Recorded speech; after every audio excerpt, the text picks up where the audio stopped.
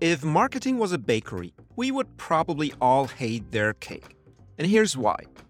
As a baker, when your cake doesn't taste great, the best thing you can do is to learn to bake a better tasting cake, right? However, the default approach of many marketers is rather different. They will just take the cake, even if it's not that great, and decorate it beautifully. Invent a story about how the recipe is an ancient and long-forgotten secret of someone's grandmother. Throw some incentives in so you can, let's say, get 3 if you buy 2, although our customers might not even want 1.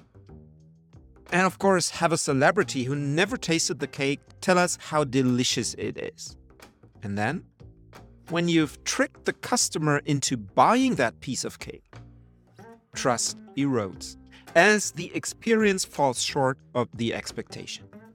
Sure, the first bite is with the eye, but sooner or later, the customer gets to experience the actual taste.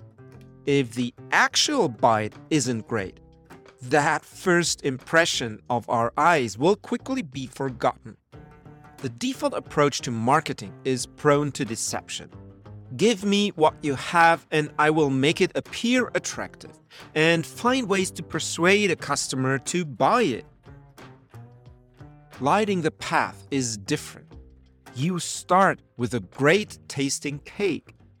You decorate a great cake not as a means to hide a weakness, but because it makes a great cake even greater. You don't invent a story about the recipe to make it appear cooler.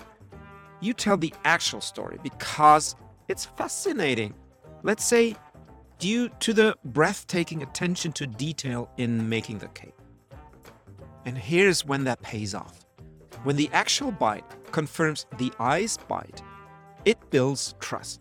And we might fall in love with the cake and buy a second one, even without any incentive. Keep lighting the path.